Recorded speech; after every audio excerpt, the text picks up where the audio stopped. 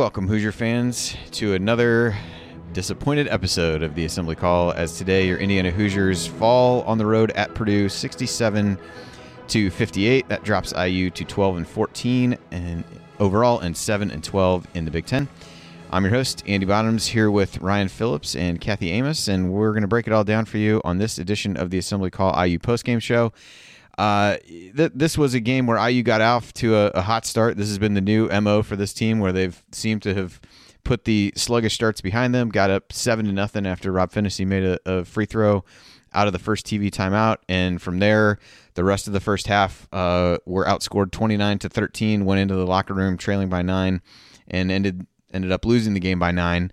You know, the offensive struggles continued with a couple long scoreless droughts or field goal-less droughts, as we've become accustomed to. And as much as anything, every time that IU had a chance to make a play that could really put some game pressure on Purdue, they always seemed to come up short. And on the other end, Purdue always seemed to capitalize. And there are probably a number of those sequences that we'll talk about over the course of the show. But that was really the overarching thing that I come away with this game for. And in a lot of ways, that was a microcosm for the way the season has gone for IU. When opportunities have been there, they haven't been able to take advantage, and their opponents seemingly always have. And that quite honestly is probably the story of this season in so many ways. So we'll break down the rest of the game for you as we go. But with that, let's start our show the way we start every show, and that is with our Hoosier Proud banner moment. And there were not a ton of options here. There were a couple really nice Rob Finney drives. There was one where the drive I talked about early in the game, basically guy hooked him around the shoulders and neck, and he was able to finish. But the one that was more impressive for me was he had a great finish. He hung in the air, finished over to the top of Zach Edey, who gave IU fits all day long on the offensive end. But I thought a couple nice drives from Rob. By the same token, there was some shot selection of his that wasn't the best at times. But I think you saw another aggressive or more aggressive performance from Rob, which has been a struggle. So he ended the game with 10 points, 6 rebounds to lead the team, and 4 assists to lead the team. So I thought some good moments from him, some good aggressive drives. We saw that a bit in the Michigan State game, particularly early. And so I'll give that drive by Rob against Edey the banner moment from today's game. And our banner moment today, as always, is brought to you by our friends at Home Field Apparel, and they are now in their 4th season of sponsoring the Assembly Call. And with frigid temperatures starting to subside, although the weather forecast for the soccer game of my daughters I'll be attending tomorrow morning in Columbus says otherwise, in spring just around the corner, time to update your wardrobe with some comfy t-shirts and long-sleeve tees. And as I mentioned, there are plenty of places where you can still keep those hoodies out for a bit longer. So make your way over to homefieldapparel.com, where you can find something unique for everyone, especially IU fans.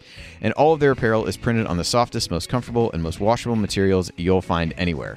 In terms of suggestions, there are a number of great IU items. I know Jared joked about where the Purdue championship t-shirts were today when Home Field was displaying some of their IU gear. So those are out there. A lot of other schools that they've continued to add. I know I referenced this before, but one of my next purchases will probably be the George Washington basketball shirt that they came out with recently. So lots of good stuff at Home Field Apparel. And I believe Colorado is coming up this week. And based on that, it's obviously not just IU gear. Home Field has apparel for more than 90 different colleges and universities. We may need to update that to over 100, and new ones are being added all the time. Their designs are so unique, interesting, and vintage that you may end up, like me or Coach, or buying shirts or hoodies for schools that you barely heard of just because you like the design. And you can always save on your Home Field Apparel order by using the promo code ASSEMBLY20 at checkout. It'll give you 20% off your entire order throughout the year. So go to homefieldapparel.com, load up your shopping cart, and enter Assembly20 at checkout to get 20% off. That's homefieldapparel.com. All right, it's time to move the ball, find the open man, and get some opening thoughts from the rest of our team. Ryan, I'll throw it to you first for your rant. Yeah, so broken record time for me. Look, Indiana lost by 9, had some stretches in the second half where they thought, as Andy said, they could come back. But they lost this game in the first half. They were down 9 at the half, and they shot 8 of 27 from the field. They took a lead early. They were up like 9-3, I think it was, and then Purdue just came storming back on them. They shot 29.6% in the first half and 1 of 13 from 3. And I'm sorry, but lose me with that, well, we've got guys who can knock down shots. They just don't. No. you don't have guys who can shoot consistently. If they're not making them in the games, they can't shoot. And they can't do it consistently. I don't care if the percentage is improved this year, which after today it might drop below the spot where we can say, well, it was a market improvement, because for a couple weeks it's been dropping. But 5 of 23 from 3 in the game. I'm sorry, but you can't win modern basketball games shooting 21.7% from 3, especially against a team where your best player isn't going to go off for 30 points because they've got big guys who can defend him. And I'm just, it's for 4 years, this team has not been able to shoot consistently. And I'm done with the excuses of, and I've heard a lot of it this week from fans being like, well, the players have to make shots. Yeah, the players have to make shots, but you also have to recruit guys who can make shots and develop guys who might be average shooters into good shooters. And that has not happened in 4 years. There are not consistent 3-point shooters on this team. Armand Franklin is really the only guy who you feel good about shooting whenever he is. Al has a higher percentage, but he's wildly inconsistent. He'll go 4 or 5 in one game and then miss 7 in the next game. It's Indiana is a program that's stuck in the past. It is playing in a style of basketball that is stuck in the past. You look at the way Indiana plays offense right now, and has been for the last couple weeks. Whenever something gets going well in a pick and roll with Trace Jackson Davis, they go away from it and start doing other things. And I don't understand why. That was a wrinkle they added to the offense that has worked when nothing else has. And Archie Miller went away from it today for long stretches. Robbie Hummel, a Purdue guy, is on the broadcast saying, why aren't they doing that? Purdue can't guard it. Why aren't they doing it? And they're not doing it. And it makes no sense. And then when you go into the fact that now Indiana has lost 5 straight games to end the season, and in the last 3, they haven't topped 60 points. 57 against Michigan, 58 against Michigan State, and now 58 against Purdue. The offense is a disaster and has been a disaster for 4 years. It has not improved. It has not gotten better. And someone has to answer for that. And it's not kids not making shots.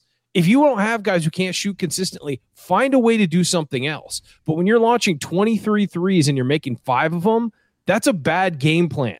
And so I just don't know where you go with this team. You either need to change the players somehow, or it's time to blow this up. And it seems like, again, the basic things about this team and this program have not improved in 4 years. And it can't be as simple as, well, the players need to play better. Well, who's in charge of adding those players, of developing those players, and of keeping those players around when they don't play well, or keeping them on the court when they're not playing well?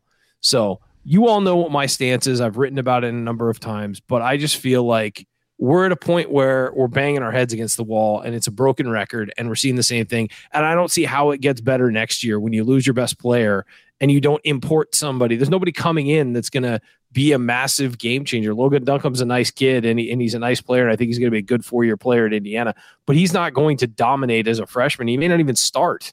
So where's the improvement going to come from? And so that's my question as you move forward. You've now lost to Purdue. You haven't beaten Purdue since 2016, and your head coach is 0 of 7 against them. And every time we play, it looks like JV versus varsity, as Jared texted to us today. So I'm done with it. I'm over it. I'm over watching the same thing over and over. And the problems are there and they're obvious and they don't get fixed. So I don't know where to go on, guys. I don't know where to go from here. Yeah, Inside the Hall had a tweet in the first half. The quote, players have to make shots, can only be used as an excuse for so long. Players haven't made shots for 4 seasons. Because I know Robbie Hummel pointed out in the broadcast, I mean, they're getting decent shots. I mean, but wide open shots, getting airballed, hitting the backboard on the other side of the basket, just, different stuff like that. And I think the JV versus varsity thing, like Purdue didn't play well for large stretches. Not at all. This was a C- game from Purdue. Yeah, they played well in a couple stretches, and that was enough against what IU was able to provide today. So, all right, well, let's keep. One last thing I want to point out is that guys didn't hit shots thing works in one bad game. It works in one bad game. It doesn't work for 4 years. And that's my point in the end is, yeah, there are games where you don't hit shots and you lose. And you just throw your hands up and say whatever. When you consistently can't do it for 4 years, that excuse no longer holds water. I'm sorry. All right. Let's continue to move the ball. Find the open woman this time. And Kathy Amos has joined us once again. So, Kathy, thoughts on – I just saw you take a really deep breath. So what are your thoughts on the game today? I'm trying to collect myself. My husband watches all the games with me, whether he wants to or not, I'm not sure, but he watches all the games with me, and he says to me, gosh, I really don't envy you going on the show after that. Opening thoughts. I'll try to keep this short. I mean, Ryan said it all, right? So my word for this game is deja vu. I mean, you said broken record, but man, I am sick and tired of losing to Purdue. And this is just deja vu all over again. So you actually said a word too, Andy, in your opening comments that I had written down that I wanted to repeat, which is that first 8 minutes was a microcosm of our entire season. We came out hot. We came out with great defense, intensity, and we're up. Going into that first media timeout, 6-0. It's like, all right, we got it rolling. Media timeout's over. We come out, no changes, right? So it's finally no changes to the lineup. And I thought, great, finally we're rolling with the guys that are coming in, are starting hot for us. And then Painter puts in Edie and puts in Wheeler. And we just had no answer for either one of them. And they went on a 9-0 score from their bench, outscoring us to completely take over that game. And that was it. Nothing. We can't go anywhere. We can't get back in it.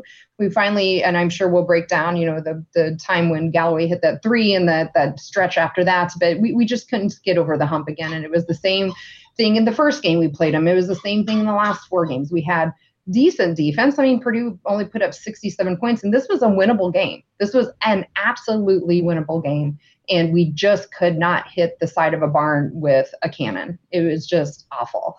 I'm tired of it too. I'm tired of watching mediocre basketball from our team. And it's been there all year. And I get also tired of watching other programs that are coming on at the right time. You have March coming in. We're March 6th, right? And we should be playing our absolutely best basketball. And instead I'm watching Michigan State play great basketball. And I'm watching Purdue play good basketball, which made me throw up a little in my mouth saying that. But it is what it is. And we have all these teams that are coming on fire. And I think we're playing worse now than we did 6 weeks ago. And I'm just absolutely, I'm tired of it. And it's been a deja vu game after game here the last, even some of the games we won. It's been sad. So I don't know what else to add on from what you guys have already said that we haven't said for the last, I don't know, 3-4 weeks. So all right. Well, I think we're all done here. Good. No, no, so I just can't get over some of the stretches where, again, IU had chances to get back in the game. And so I'm going to go through a few of these, painful as they may be. It was 13-11 in the first half. They had a high-low lob to Geronimo that would have been a dunk. Trace just missed it, didn't think he had the angle, I don't know what, didn't throw the pass, doesn't matter what. Al took kind of a wild turnaround with the shot clock running out there, and then IU gives up a 3 on the other end.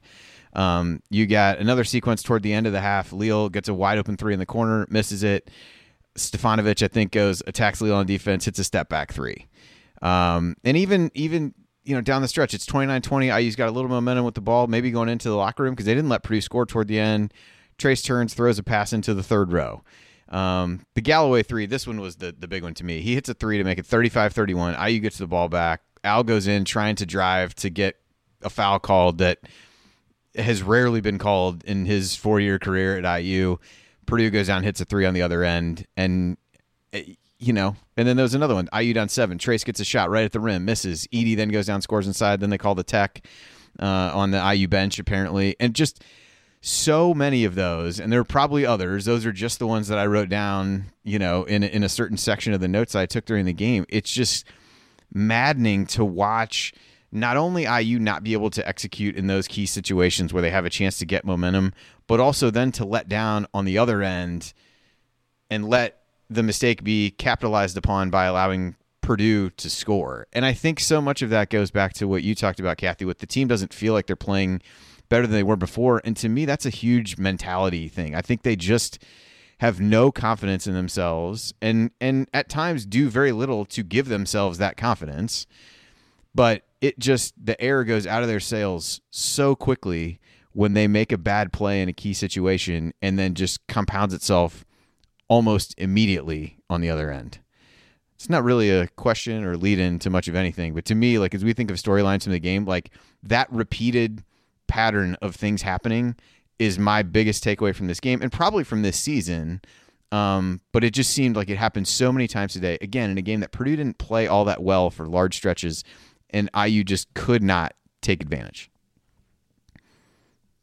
I mean, that's just a statement, Andy. I mean, and it's hard to argue with it, but I mean, there's nowhere to go off of that. It's been all season. It's been, they get a little momentum, they do something stupid, and they give momentum right back to the other team. The Al layup was the perfect example. I mean, they'd cut it to 4, and Al comes driving off the end, and he does this almost like he's diving horizontally like Superman, trying to flip it around. And by doing that, you take yourself out of the play defensively.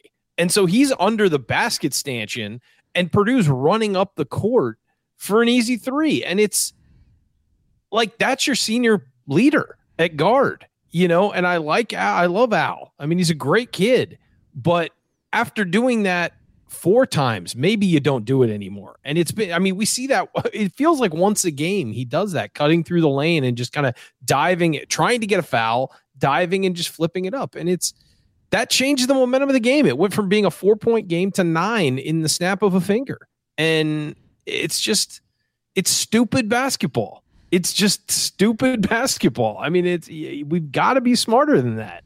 And quite frankly, that comes down to the coaching staff. You've got to make these guys better. You can't let them keep making the same mistakes over and over and over again without improvement and expect things to get better across the board. So I don't know.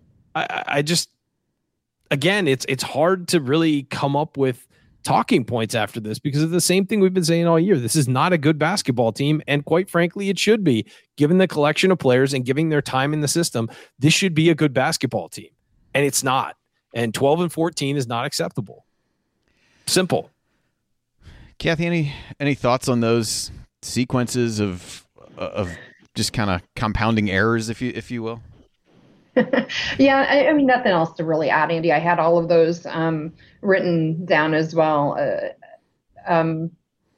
Boy, it's just like 40 seconds left in the first half, and Race missed a 3, and TJD tapped it out to him. I'm like, oh, this is great, right? We're going to get some momentum here. They called timeout. We come out of the timeout, and we come back in and immediately leads to a miss. I mean,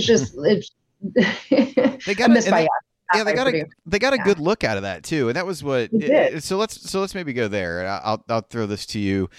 It seemed like they had some things working with Trace in the first half, and I know Robbie Hummel talked about this a lot. They had some good things on pick and roll, because that was really where the advantage was from. They failed to take advantage of Edey because he's slow-footed, because he's a giant. But when they would put him in ball screen situations, like he had a real tough time covering it, and they seemed to get away from that. That play at the end of the half was one where they got Trace the ball at the free throw line and let him drive left and kind of pretty much cleared things out. He missed the shot, but it at least gave IU an opportunity. It just felt like even when they found something that was working offensively, they entirely went away from it in long stretches where at least that was a chance to, because IU was getting punished by whoever Purdue had inside. At least you've got to make them work and play a bit more defensively. So Kathy, I'll throw that to you first, because you kind of spurred that thought in me with thinking back to that end of the half play. Yeah, I felt like they didn't use TJD enough, right? He had 9 field goal attempts, not makes, attempts, and finished up with only 12 points when, he's been averaging close to 20. So missed that one. Yeah, I felt it was a makeable one, but I absolutely agree. I think they had things that they could have done more inside. I understand they, points in the paint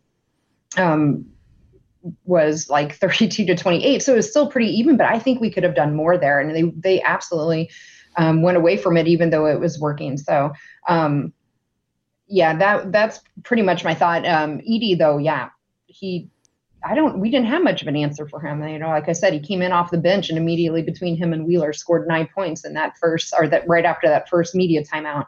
And Edey ended up with 20 points for their bench. So, again, I know we'll get into this in the stats, but yeah, we just went away from it, and we just didn't have any answer to any changes that Painter made after that opening 4 minutes of play. And we take things that we have, it's not working, and we keep doing them. We have things that are working and we go away from it. It's, again, back to my opening statement. It's just deja vu. Or like Ryan said, it's just a broken record. It's the same thing we've been seeing all year. Yeah, the other big storyline, if you look at the stats, and not to hit stats too early, I mean, bench points 33-6 in favor of Purdue. And 20 of that was Zach Edey, but they didn't play. Travion Williams only played 19 minutes in the game, and it wasn't that he was necessarily ineffective. Well, he was ineffective from a turnover perspective. He did have 5 turnovers. I thought IU did an effective job of doubling him and forcing him to catch the ball out far enough on the floor. But Edey was 8 of 10 from the floor, 4 of 5 from the line, 9 rebounds. IU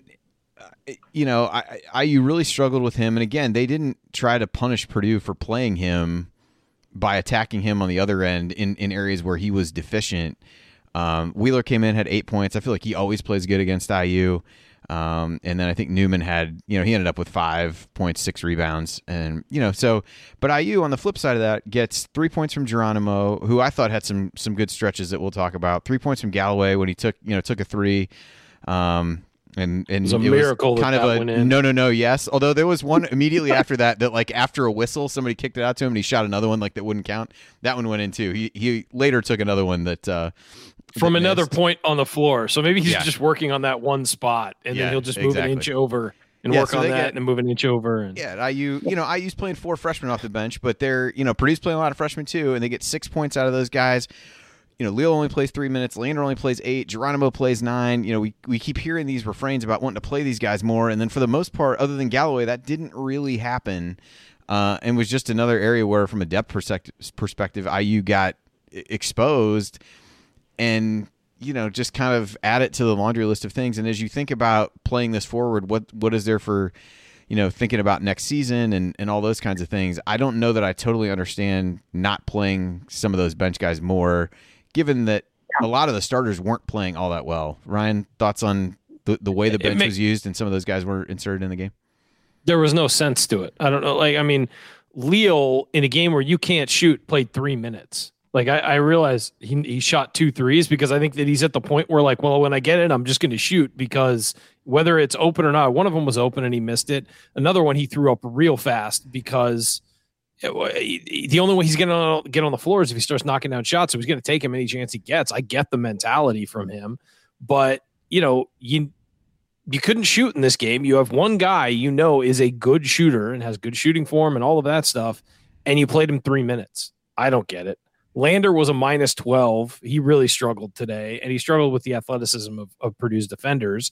And look, Purdue, here's the thing, is they get up into you defensively, and they pressure the ball, and they pressure cuts.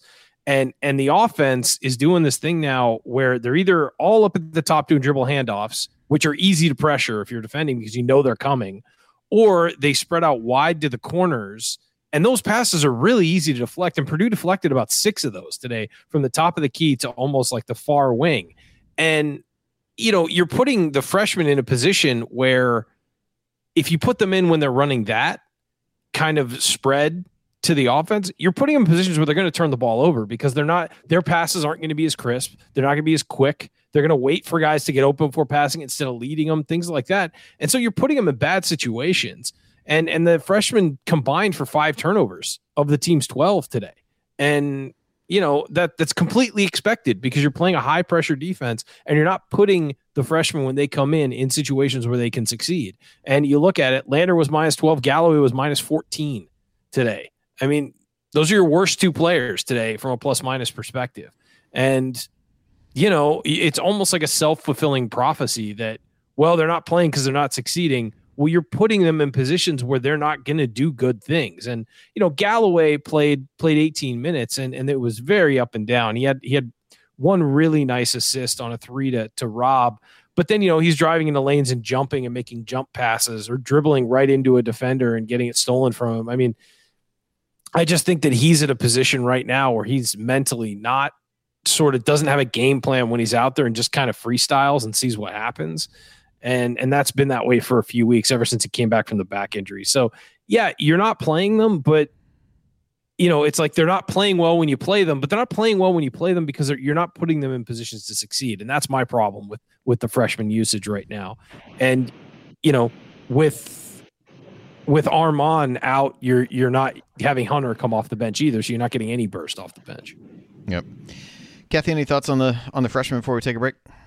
On the freshman, yeah, I mean, I totally agree. I was surprised. It didn't seem like Leo maybe had the game wasn't coming to him again, but you play him 3 minutes, it's not going to, and you have to at some point give him a chance to be able to shoot more than 2 shots and make some of them too.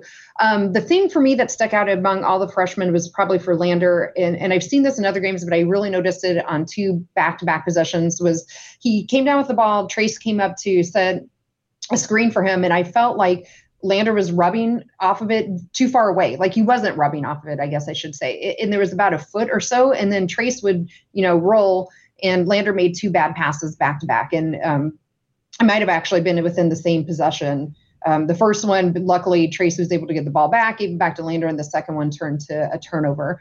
To me, I think, again, that's coachable, and I don't understand why I'm still seeing it, because I've seen it from him in previous games. So that seems like you got it. Shoot, I only played through high school, and I was taught you rub off those screens really hard to try to minimize the space between you and the person screening for you. And I think there was a good 1.5 foot between him and Trace coming off of those. So that really kind of bothered me to continue seeing that, because it's really putting them into a very bad position offensively. And then, like I said, it led to a turnover on that. Geronimo, 100% agree. On him, I thought he had some moments that really stuck out that were nice. That 6:34 left in the game, and he had a nice steal that we ended up leading to 2 points for us and got us back within 5. I'm not sure, Andy, if you mentioned that in one of your long list of times where we were there was too many. So I lost track. I may have mentioned that one. I don't remember. Right. So maybe that was in there. I'm not sure, but. So that was one moment in particular for Geronimo that really struck out. Trey, absolutely up and down. He had that nice 3-pointer that went in, and he had the not so nice 3-pointer that didn't quite go in. That turnover. I mean, he does that a lot, right? Where he drives the baseline and gets up in the air. And I mean, I knew that was coming, that pass. So of course, I'm sure Purdue guys are watching any film before this game. They know that Trey does that. So. To me, I thought overall they were okay, but yeah, would we get 6 points from them? It's just not enough when you only have nine guys to play. Yeah. I think they baited him into Galloway that second one where he had driven one, had a nice pass on the baseline, and it felt like the next one they baited him into it, and I think it was Newman came back and grabbed it. Yeah, what you mentioned on the screens was interesting. I noticed that too, and I think Coach Marlowe even said something about that after the Michigan State game, where they're just leaving too much room and not really getting, not taking advantage of what that is designed to do, where you're not forcing the defender to really do anything all that different because you're not running them into the screen. But all right, well, we're going to take a break here, and when we come back, we will continue our breakdown of IU's 67-58 loss at Purdue. We'll point out some meaningful moments you might have missed, and then go inside the numbers to highlight the most important statistical notes from the game. You're listening to the Assembly Call. Stick with us.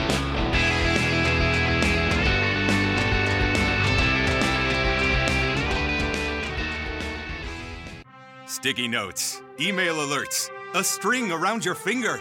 They're just not big enough. So here's a big reminder from the California Lottery. The Mega Millions jackpot is over $250 million. Whew. Play now. Please play responsibly. Must be 18 years or older to purchase player fine. Sticky notes, email alerts, a string around your finger. They're just not big enough. So here's a big reminder from the California Lottery. The Mega Millions jackpot is over $250 million. Whew. Play now. Please play responsibly. Must be 18 years or older to purchase player fine.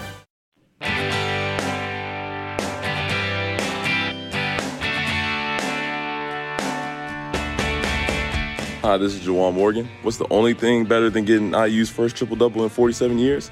Celebrating it with friends afterwards. Join Jared, Andy, Ryan, and Coach on the assembly call after every IU basketball game. Go Hoosiers. And welcome back to the Assembly Call IU Postgame Show. I'm Andy Bottoms here with Ryan Phillips, and I didn't pick the Juwan Morgan one specifically for this purpose, but and while she was not mentioned by name, huge Juwan Morgan fan Kathy Amos is here with us, and we're breaking down IU's 67-58 loss at Purdue, and it is time for meaningful moments that you might have missed. Quite honestly, I used up a lot of the things that I had put for meaningful moments that we might have missed with all those. All those plays that I talked about. There were certainly a bunch of those. There was one early in the game where IU got some offensive rebounds. It was a play that Race saved a possession on an offensive rebound, and I think ended up getting the ball back and actually scoring the basket. It was, I think it was the third possession of the game as I look back at it here. I thought Geronimo also had some, some hustle plays and was able to keep some balls alive. And probably as good a segue as any to look at those guys who did some of the little things. Race ends up with 4 points, 3 rebounds, 2 assists. Only played 22 minutes. Managed to not get hit in the face again, but did turn his ankle. Although I think he did actually get a little bit hit in the face. He came back a little bit from the ankle. And then left. Yeah, must have started swelling. Yeah, they went a little bit small there. I think with how Purdue was playing, they went a little bit more small with Hunter at the 4. So Race did have that. Geronimo, as we mentioned before, ends up 3 of 4 from the free throw line after coming in, I think 2 of 14 or something like that coming into the game. And the 2 that he hit in the second half were like how in the world? Yeah, like how in the world did this guy shoot this badly from the free throw line? The second couple were beautiful, and I thought both those guys kind of for the role that they're asked to play. Gave some good minutes, created some things defensively and with Race on the offensive glass. So I thought those were some good things. Geronimo, the only player who was a positive for Indiana today, +3. Only player in not only 9 minutes, but still +3. Still, yeah, you take what you can get.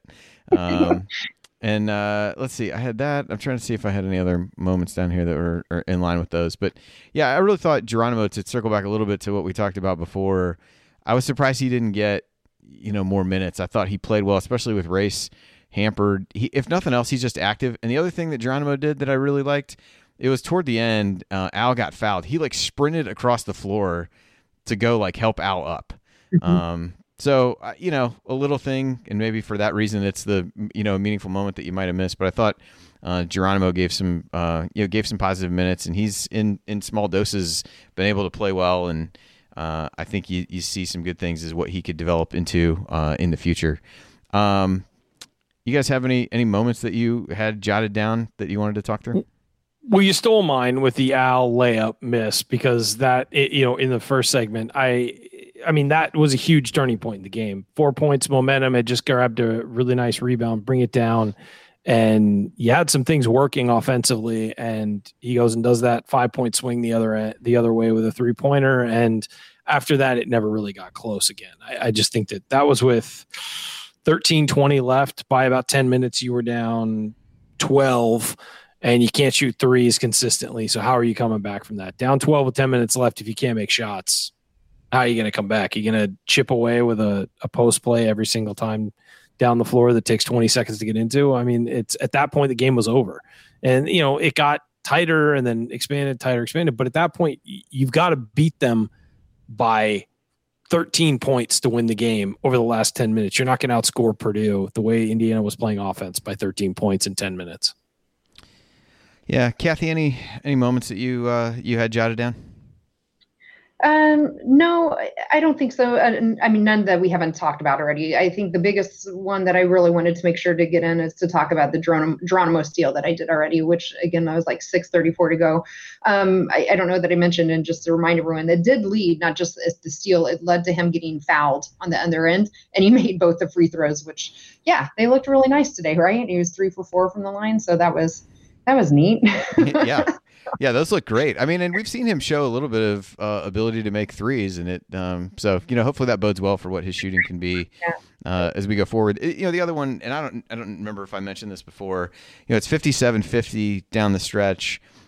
Finney took a 3 really early. I think there was less than 2 minutes left, but probably enough time where you could try to get a better look than that, or get that look within the flow of the offense. They end up.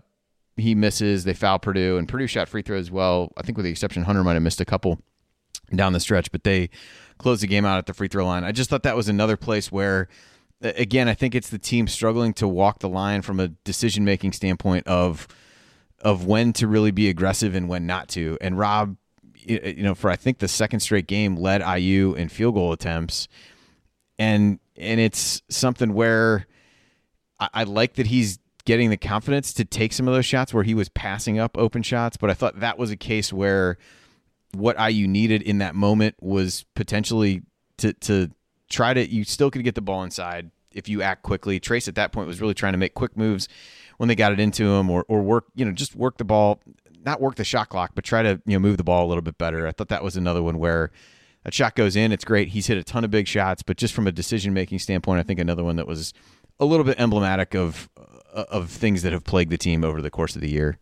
Ryan, what do you kind of make of that, of Rob, leading the team in shots the last two games, which is, kind of odd just based on where he was and being so reticent to shoot at other points. It just seems like an odd mix and an odd development for, admittedly a 2-game sample size down the stretch.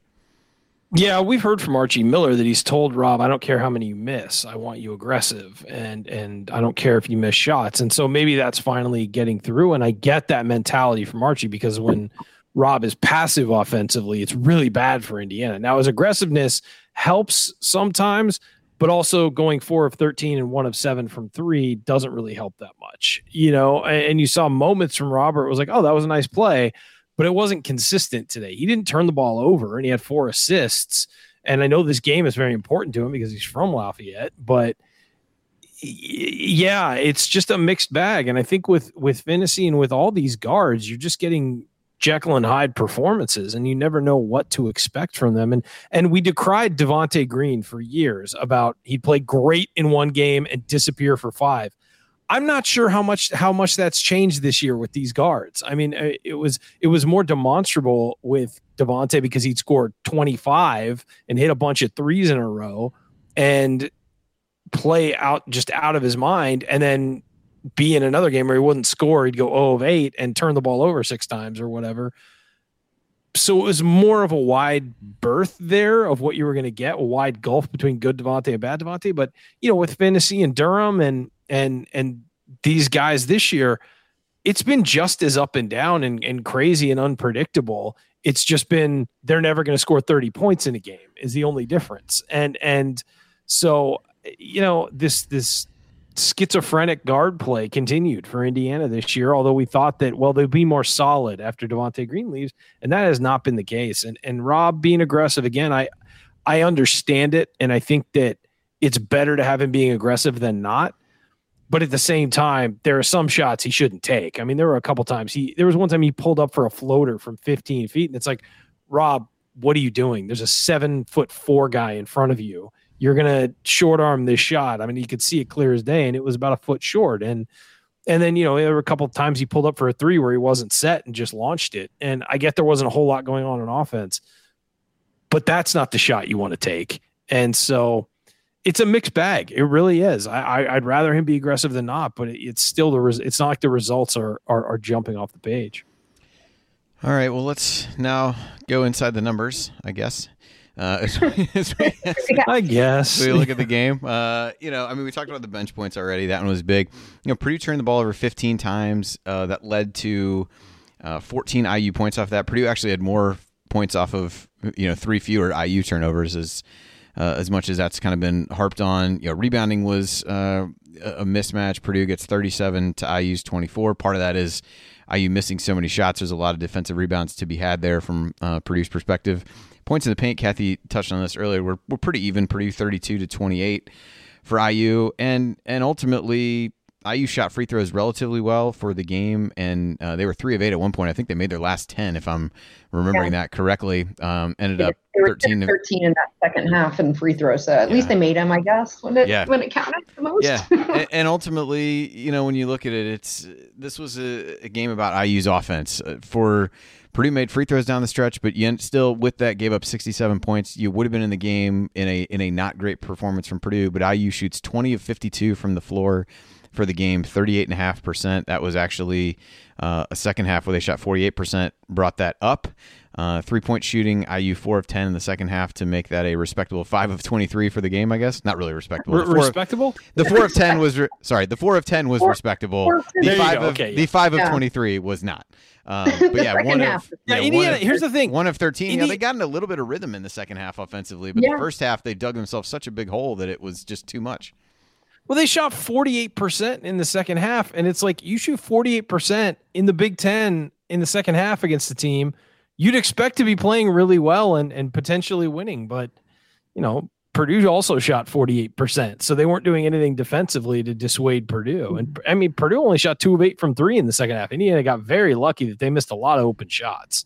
This could have been a 15-point game easily if Purdue knocks down a few of those open shots. Yeah, I mean, to me, that the biggest thing to me is how poor IU shot the ball. And then if you look at the shot distribution, Trace took the 4th most shots on the team. Now, granted, not by a wide margin, and it was fairly evenly distributed. Finney took 13, Al took 11, Hunter took 10, and TJD took 9. But again, I think it goes back to the overall point of not really being able to take advantage of where Trace would have an advantage over the Purdue bigs, and he ends up with 9 shots, and overall the team shoots it really poorly. So, any of those numbers jump out to you? I mean, Indiana got massacred on the boards. It was 37-24. I mean, just crushed. And I think that's a big one. And that's, some of that is they're bigger than Indiana, but at the same time, there were so many loose balls that Indiana didn't get to today. And Purdue is always going after them. And then I think the last part for me is they scored on 0.892% of their possessions. And which is for those non-stat heads like me, that's not good. Not good. Not good. Kathy, what about you? The one that we haven't talked about that sticks out, and I think I might have touched a little bit, is just the bench points, right? I mean, 33-6. And yeah, okay, you can say we got a short bench. Well, they only played nine dudes as well. So it wasn't like they played more guys than us. It's just their bench was way far superior than ours today. And that was one in particular. I think, Ryan, you mentioned early on that you felt we lost this game in the first half. So I had wrote down a few of the first half stats that just to kind of repeat before we really just go cry ourselves to sleep, I guess. Again, bench 1 to 12. We had 1 point. Purdue had 12 in the first half. 1 of 13 are on 3-pointers. TJD had only 2 of 5 on field goals, and I wrote down then he needs more touches. He only got 4 more the rest of the game. It just wasn't enough. And then really you mentioned this a little bit, that the turnover discrepancy was interesting to me in that first half. Purdue had 8 turnovers in that first half. It only led to 6 points, which just absolutely highlighted our lack of ability again and again to score. So those are some of the, at least first half stats to me that really stuck out in addition to the ones you already talked about. Yeah, kind of a sneaky thing about this Indiana team, because there are so many flaws that we mention and we talk about all the time that this kind of gets washed over. They're really bad in transition. They're really bad at finishing in transition. They're really bad at making passes in transition. They're really bad at finding the open guy when it's a 3-on-2 or a 3-on-1. They just make poor decisions with the basketball. And I mean, that translates to the whole game. But in transition, it has stood out to me, especially because you've got guys like Al, who has no fear driving and going in. You've got Armand, who's gotten much better. And you've got a guy like TJD who runs the floor pretty well. And yet they can't finish in transition. It's puzzling to me. And you added Lander too, and who's supposed to be this open court player. And they really are bad in transition offense, like really bad. This game featured a whopping total of 6 total fast break points between both teams. So yeah, I mean, Purdue lose some opportunities too. Quite the advertisement for Big Ten basketball for sure. The other stat I want to talk about is just to hit individually on Jerome Hunter, because we really haven't talked about him. He ends up with 12 points. He was 1 of 6 on threes and 4 of 4 on twos. He had a couple dunks where he made nice cuts along the baseline. Hit another shot in the post where he banked one in. There were a couple of his threes that I thought were forces, but I thought overall he took reasonable shots. Made an and one was one of the other plays that he made. I thought he gave some decent minutes and some decent offense for IU, and played relatively well, just as a guy that we haven't talked about and has continued to feel like he's continued to improve a bit over the course of the season, or at least get back to himself. I thought the baseline dunks were really good, and based off some nice cuts from him, because IU was able to have some success in the second half going down the baseline. So those dunks are high percentage points or baskets right there. So we're so bad at layups. For anybody to shoot 4 of 4 on anything for this team at this point feels like a godsend. So I think we go up and dunk the ball. I mean, that's exactly. it's like the highest percentage shot we can do. Let's just stick to that. 5 of 6 on dunks for Indiana and 5 of 7 on layups. So the fact that they only got 7 is the problem here, not their percentage. Yeah, Fair. For a team that wants to play inside, that is the issue for sure. All right, well, we're going to take another break here, and when we come back, we will wrap up our discussion of this game. We'll hand out our game balls, hit any lingering storylines, and then look ahead to what's next for IU. Then it's time for last call. That's all next here on the Assembly Call. Stick with us.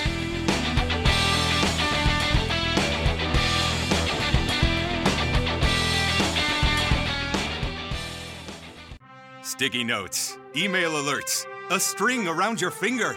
They're just not big enough. So here's a big reminder from the California Lottery. The Mega Millions jackpot is over $250 million. Whew. Play now. Please play responsibly. Must be 18 years or older to purchase player fine. Sticky notes, email alerts, a string around your finger. They're just not big enough. So here's a big reminder from the California Lottery. The Mega Millions jackpot is over $250 million. Whew. Play now. Please play responsibly. Must be 18 years or older to purchase player fine.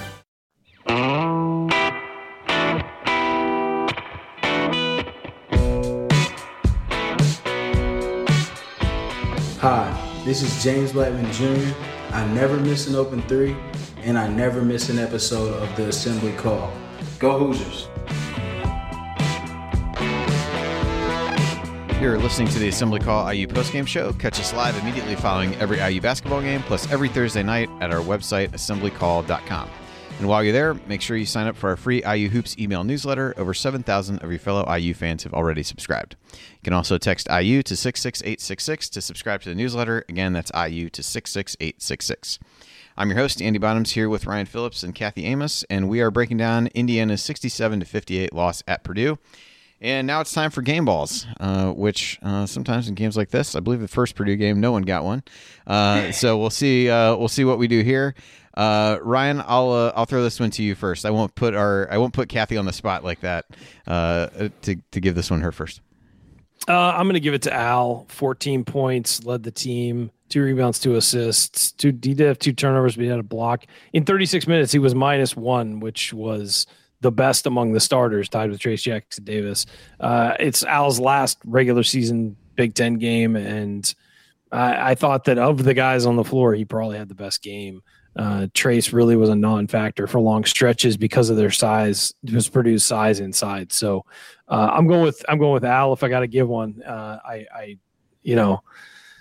losses to Purdue, I think we should withhold the game ball, but I think it's fair to give one to Al in his last Big Ten game. Kathy, what are your thoughts? I have a lot of thoughts. You know what?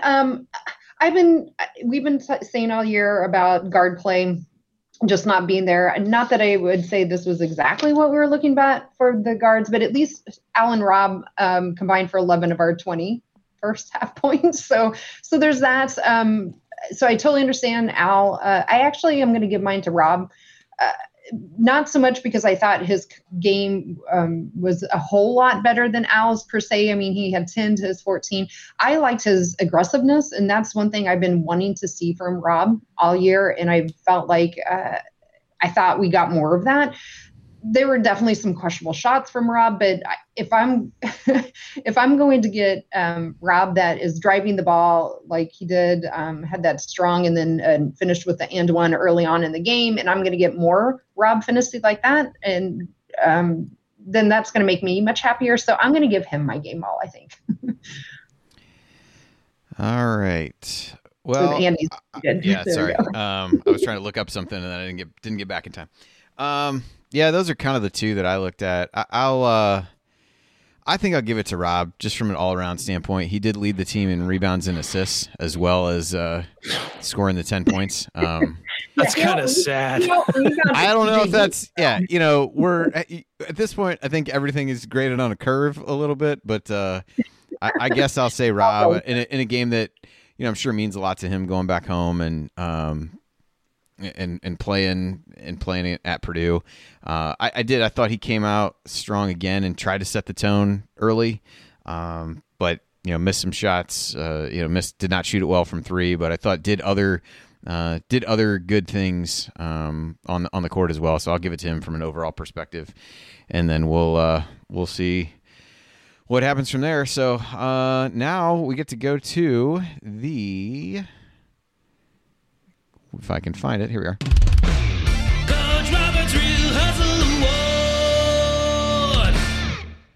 And the Mike Roberts Real Hustle Award is presented by Evansville Security Services. And let's talk for a second about Evansville Security Services. It's the hometown of Calbert Cheney, so what more do you really need to know? ESS provides off-duty police officers to businesses and individuals throughout Indiana. And in addition, Evansville Security Services offers an accident reconstructionist who can go all over the state.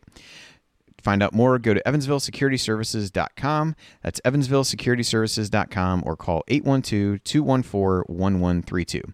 Remember, prevention cannot be measured. Let Evansville Security Services help you prevent a bad outcome today. Kathy, I'll give you the chance to weigh in on this one first. Anybody stand out to you from a Mike Roberts Real Hustle Award perspective today? Yeah, I don't know if it counts as real hustle, but I'm definitely counting this as true grit. So I'm giving this to Race. I mean, the man got hit in the face, broke his nose in the practice, came back last game with a face shield on, got hit again, had to have a procedure done this week, was a game time decision, came in, had a terrible ankle roll, and still tried to come back in after that. So I know stat-wise he wasn't there, but I thought he at least hustled during the game, and I just really love the fact that it meant so much to him that he tried really hard to come back into that game and made a go of it after he hurt his ankle. So for me, I'm giving it to Race. Ryan, what about you? How about the Indiana women's team for waxing Purdue today, 74-59, and finishing the best regular season in program history? I don't think that counts for what we're doing, but I had to mention it at some point. In the aggregate, IU basketball teams outscored Purdue basketball teams today. So there you go. If we could borrow some of their points. I think Race is a good pick. I thought about him. I'll give it to Jordan Geronimo just because I liked his energy in 9 minutes, and he got smacked in the head too. And I can't believe they didn't call a common foul on that. It wasn't a flagrant on that elbow, but I mean, he caught an elbow from a guy who was in his space, so should have been a foul. Robbie Hummel pointed that out. You could also give it to the officials for working overtime to find a reason to give a technical to Indiana after they didn't, when Archie Miller was actually yelling at them.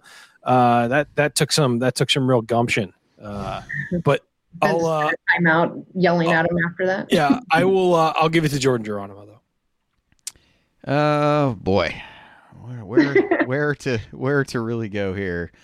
I'll go with Race as well. I like him gutting it out. There was a question as to whether or not he would play, and shows up like you said between games, had to get another procedure because of getting hit again against Michigan State. I thought there was a chance for them. They needed to review a play. I think with Gillis and Race Thompson early in the game, they didn't go to the monitor for that. They did go for the Geronimo play, which I don't know ever really warranted replay review. It did warrant a foul call, but not a replay review. But yeah, I just think Race showing up. He's been a guy that night in, night out shows up ready to play, no matter what his physical situation is, and I thought that was a good thing for him. So I'll give it to Race, and we'll go in that direction. So if we look ahead to IU's next game, they appear to be, as best I could tell earlier, locked into the 10 seed, which will be a Thursday tip. I think I saw somebody in the chat say it would be at 6:30, so we can confirm that as we go. What I do not know is what the tiebreaker would be between Wisconsin, Rutgers, and Maryland if they all finished at 10-10.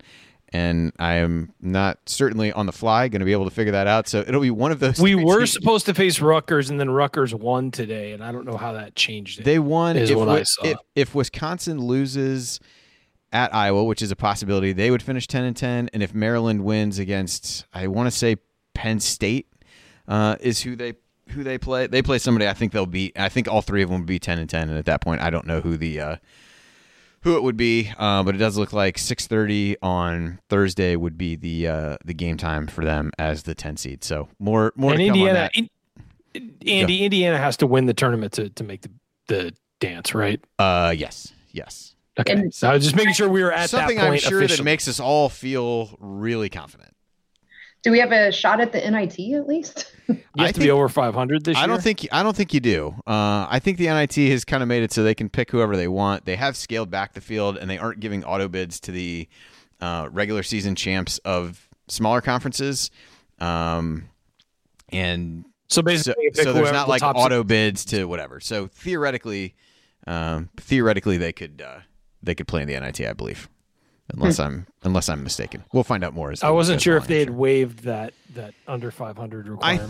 I think they have. I think they did it this year. I think in the past they've used some of the bids for those kind of regular season champs that didn't get the auto bid in their leagues, and that's eaten up the field. But now I think it's 16 teams, and it's kind of whoever they want. I'm sure there's probably a within reason to that, but I think that's how it's supposed to work. So. All right, you're listening to the Assembly Call IU postgame show as we close things up here. Remember to check out our friends at Home Field Apparel. Use the promo code Assembly20 at checkout to get 20% off your entire order. And with that, it's time for last call. Kathy, I will throw it to you first. Boy, thanks. Same deep breath you took at the beginning of the game. Still just processing it. That's what we do after the games in games like this. We just have to process it. So take your deep breath. We're all taking a deep breath. We're right there with you. All right. Yeah, I'm sad, right? I mean, everyone's sad. This is just so depressing. So I'm going to focus instead on my closing thoughts on non-men's basketball. I wanted to, like Ryan, give a shout out to our women's basketball team. They are on fire right now. What, 8, 9 wins in a row now? Is it 9? I think it's 9. I think it's 9. Yeah. Heading in with a strong 2 seed in the 9 tournament. Thank you.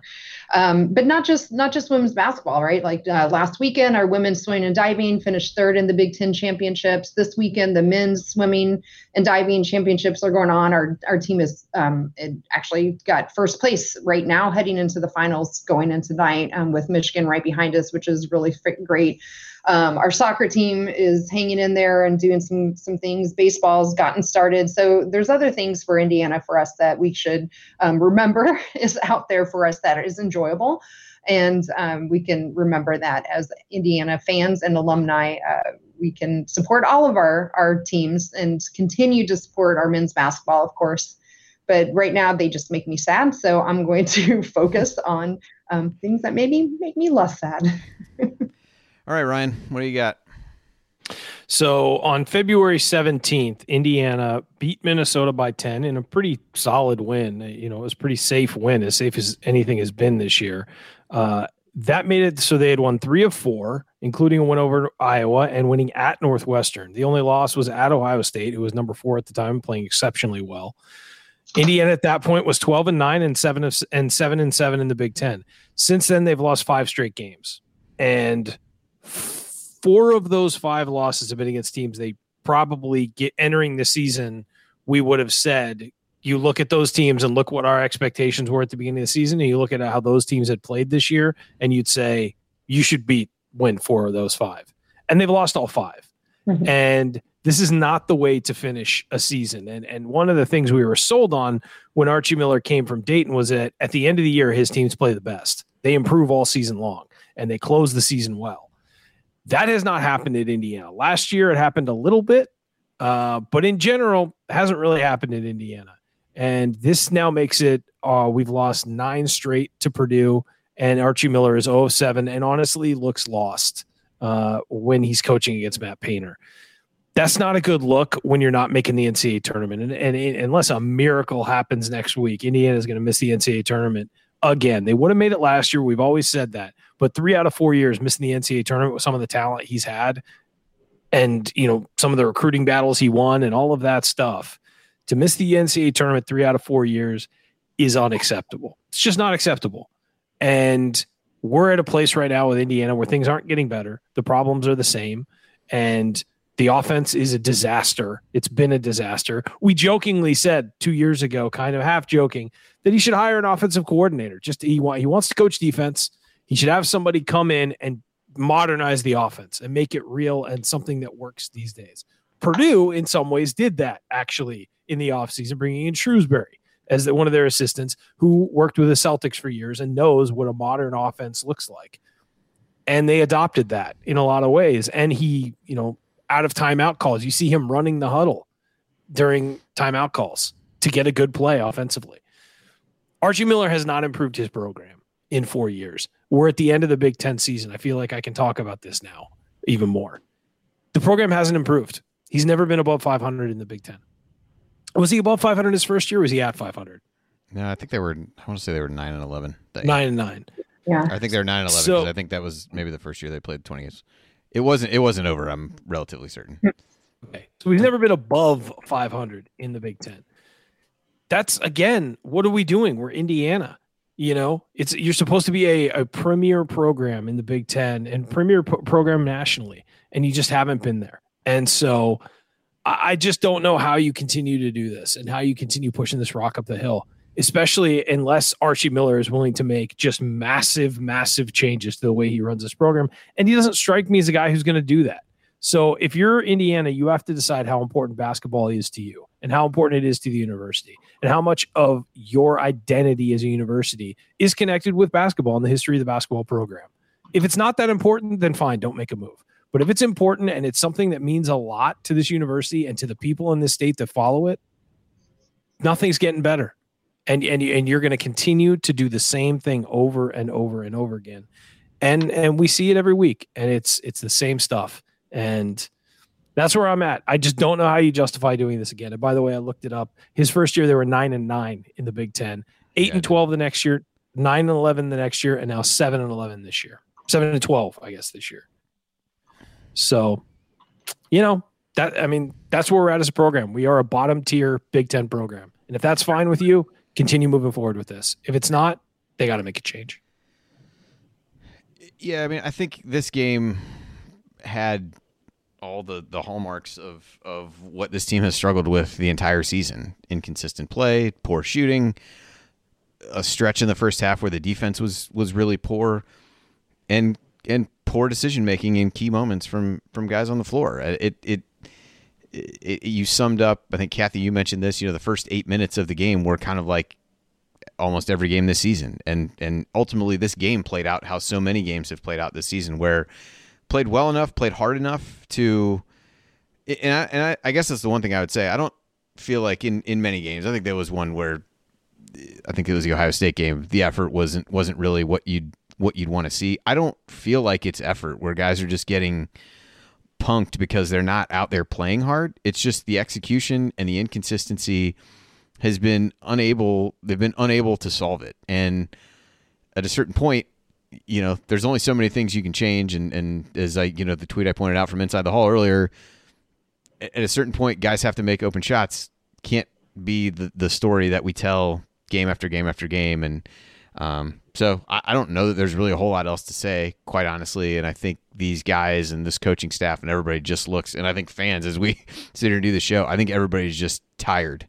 Tired from the season, tired from the way it's played out, and just kind of beaten down. And I am not in any way equating the way that fans might feel beaten down by this team to the way the players play and what they've kind of been forced to play through in terms of the testing regimen that they have and all those kinds of things. I think they just look like a team who's just whooped, just tired, just like I said, just kind of beaten down by the weight of everything that's happened and the way that they've played.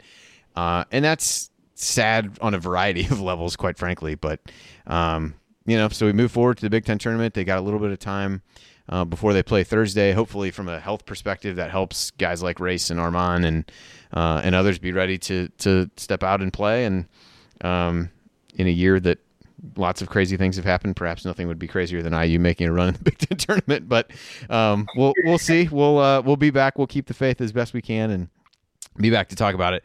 I did want to end with the IU women's game, 74-59. It was a little bit closer than people thought for a long stretch. They had really dominated Purdue at Purdue, but 21-8 outscored them in the fourth quarter as the IU women's team continues to be a fourth quarter juggernaut out there. Mackenzie Holmes led the way, 26 points, 9 rebounds, 3 blocks. Another fantastic performance from her. So they're going to end up 16-2 in Big Ten play. So a great job from Terry Morin and the program there. And so if you're looking to support an IU basketball team, we certainly would encourage you to continue supporting the men's team, but do the same for the women's team. They certainly deserve it and have played really well, and I don't feel you'll be disappointed if you tune in to watch them. It's entertaining basketball, and they play really well. So, all right, well, that is going to do it for this edition of the Assembly Call IU Postgame Show. If you want to see us do the show live and be part of the live chat, make sure that you subscribe to our YouTube channel at youtube.com/assemblycall. And don't forget to go to assemblycall.com or text IU to 66866 to join our free email newsletter. Special thanks to longtime listener Bob Thompson, who produces a lot of the music you hear on the show. And thank you for listening. We'll be back to talk IU hoops with you again on Thursday after the Big Ten tournament game. Until then, take it from me, AJ Moye. Keep your elbows in, eyes on the rim, and go home. Thank everybody for coming out. All right, I got to get out of here, folks. Thank you. all righty. Well, I don't know what else there is to say about that, quite frankly. So No. The only Now other let us never speak of it again. Right. The only other thing I thought of, Andy, mentioning is your points of how Painter played Edie 21 minutes and only Williams 19, which to me, again, spoke of the difference and where our coaches are at and their willingness. And I don't want to say ability, because I'm sure Archie has the ability to make in-game decisions and changes to the game plan, but willingness to do it. We don't have any evidence of that, Kathy. Well, I understand.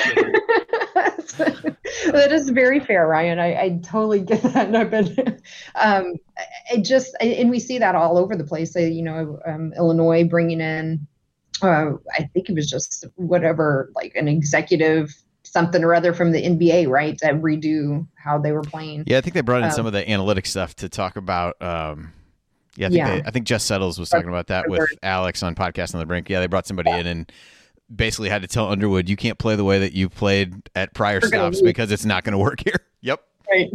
Right. Yeah. So I just think that, I just am baffled by the lack of willingness.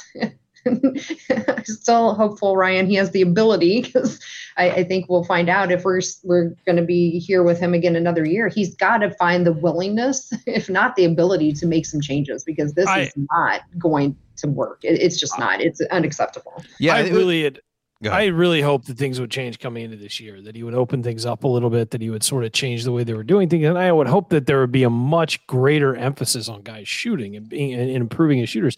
I mean, it's become painfully obvious to me after 3 years. And we talked about this after year 2, that they need to bring somebody in to help them shoot. And we joked about the shot doctor and all that stuff, but legitimately other programs bring guys in, hire guys specifically to train guys to shoot nowadays. You didn't do that in the 80s and 90s because the 3-point shot wasn't that valuable. Now it is. And it's considered such a huge part of the game because obviously analytics people have said, a 3 is much better than a long 2, guys. Yet this team consistently shoots long 2s, doesn't hit 3s consistently. They'll have a game where they shoot the lights out from 3, and then the next week, go 2 of 12 or whatever. I mean, there's no consistency. And the fact that he hasn't done that and brought somebody in to change it, the fact that the free throw shooting at Dayton and here has been about the same and it's bad, tells me that he doesn't, there's some disconnect there. And I think that it might have something to do with the fact that Archie was a really good shooter, so he doesn't really understand how other people can't do it. And you need people to come in, and you look at the shooting form of a lot of guys on this team. It's broken. It's not good. Even the guys who have decent shooting form have things in their shot that can go wrong. Like Al over rotates a lot. Like it's just, he's a lefty and he over rotates to the point when, sometimes he'll release it and then his body rotates. And sometimes he rotates as he's releasing it. And that, if you're rotating while you're shooting, the angle is off. Yeah. And so he'll miss a bunch because in one game he's over rotating. If there's some guy on the bench that can be like, hey, Al, you're over rotating, straighten your legs out, jump more with your right leg so your left leg isn't overpowering and twisting your whole body. Like somebody there to say that to him could help, and somebody to work with him on that constantly could help, but they don't have anybody to do that.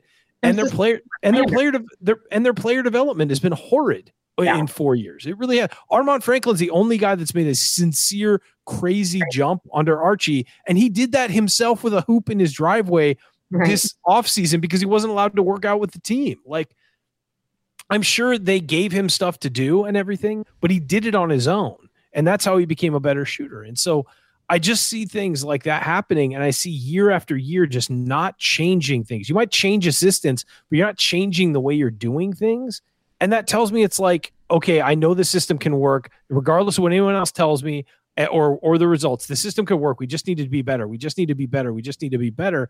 And you're not getting better. And so I just think that's where we're at. It's a guy whose a system has always worked for him. It doesn't work in this conference, and it doesn't work with the players he has selected and put on his team. That's on him. And he's got to either change it or get the hell out. Like, that's where I'm at. And you can't, and a lot of folks want to continue blaming players for not making shots, but you can't keep saying that in year 4. We have different players this year than we did 4 years ago. So that's not an excuse to me that flies either. So yeah, you have to be willing to change. And I am baffled by why it's taking this long and to be in this kind of a shape. Because it's hurting everything. I'm assuming. I mean, I don't see anything on the horizon that tells me that all of a sudden magically next year is going to be any better. Or assuming Trace leaves and we have Logan Duncan coming in, and we have Grant Parker. Parker, is his first name Grant? My brain just flew away. Parker Stewart. Thank you. I was half right. He's supposed to be a fantastic shooter, but so were a lot of these kids in high school. Lander was supposed to be a fantastic shooter. He comes in, he looks like he's shooting at a 45-degree angle. He's not even squared up. And honestly, if you go back to some of the scouting reports we did, I think the only guy I really loved as a shooter and loved his shooting form coming in was Anthony Leal. I mean, Demezy Anderson was probably the second best results shooter, and I tore him apart. It was actually kind of mean. He had his form was terrible, but somehow they went in. I don't know. He had plenty of time to shoot, I guess. But Lander, we talked about his shooting form when he was a recruit. It needs to change. I mean, and it hasn't. Yeah. Hey, well, as uplifting as this is, I need to wrap up because my daughter turns 10 tomorrow, and we need to celebrate a little bit tonight because we're going to be at soccer. Get out of there.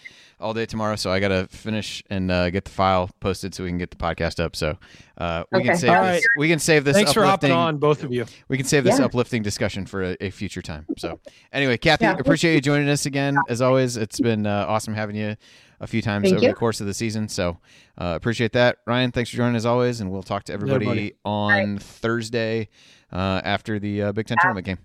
Right. Thanks, everybody. Bye. Sticky notes, email alerts, a string around your finger. They're just not big enough.